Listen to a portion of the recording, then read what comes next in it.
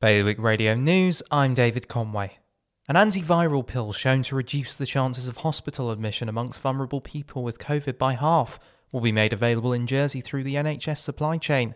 Monopiravir, which was approved by the UK medicines regulator this morning, can be taken at home by those with at least one risk factor for developing severe illness from COVID.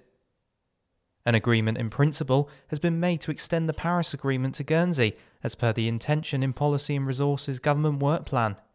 The Paris Agreement was adopted by 196 groups at COP21 in Paris 6 years ago. It sets out a framework to try and limit a global warming increase to 1.5 degrees. Drugs baron Curtis Warren, who was imprisoned for 13 years in 2009 following a failed plot to smuggle £1 million worth of cannabis into Jersey, is to be set free next year, according to UK media reports. It was reported this week by The Mirror that Warren will face strict restrictions when he's set free, including curbs on foreign travel, using phones, vehicles and the internet, and not being able to own assets over £1,000.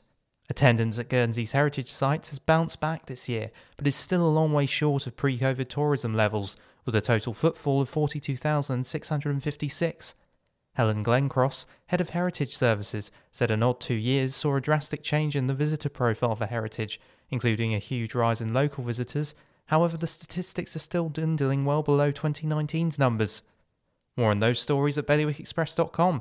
Today's weather, sunny spells, slight chance of shower early in the morning, top temperature 12. Bailiwick Radio News.